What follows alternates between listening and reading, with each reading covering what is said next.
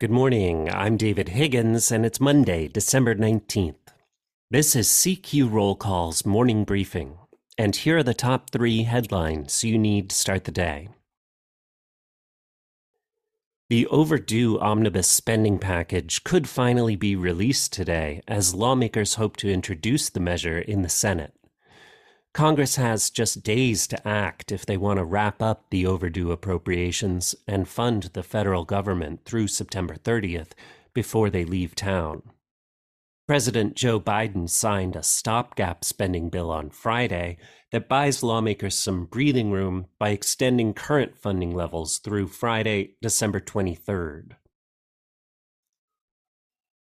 Next, the House Ways and Means Committee will meet behind closed doors on Tuesday on former President Donald Trump's tax returns.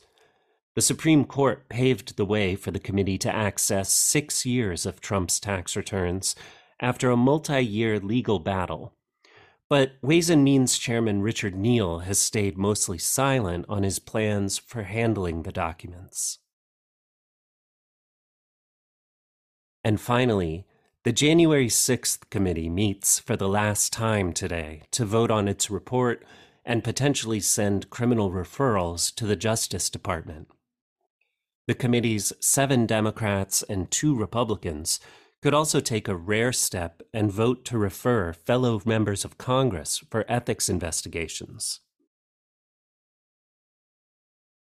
Check CQ.com throughout the day for developing policy news. And for all of us in the CQ Roll Call newsroom, I'm David Higgins. Thanks for listening.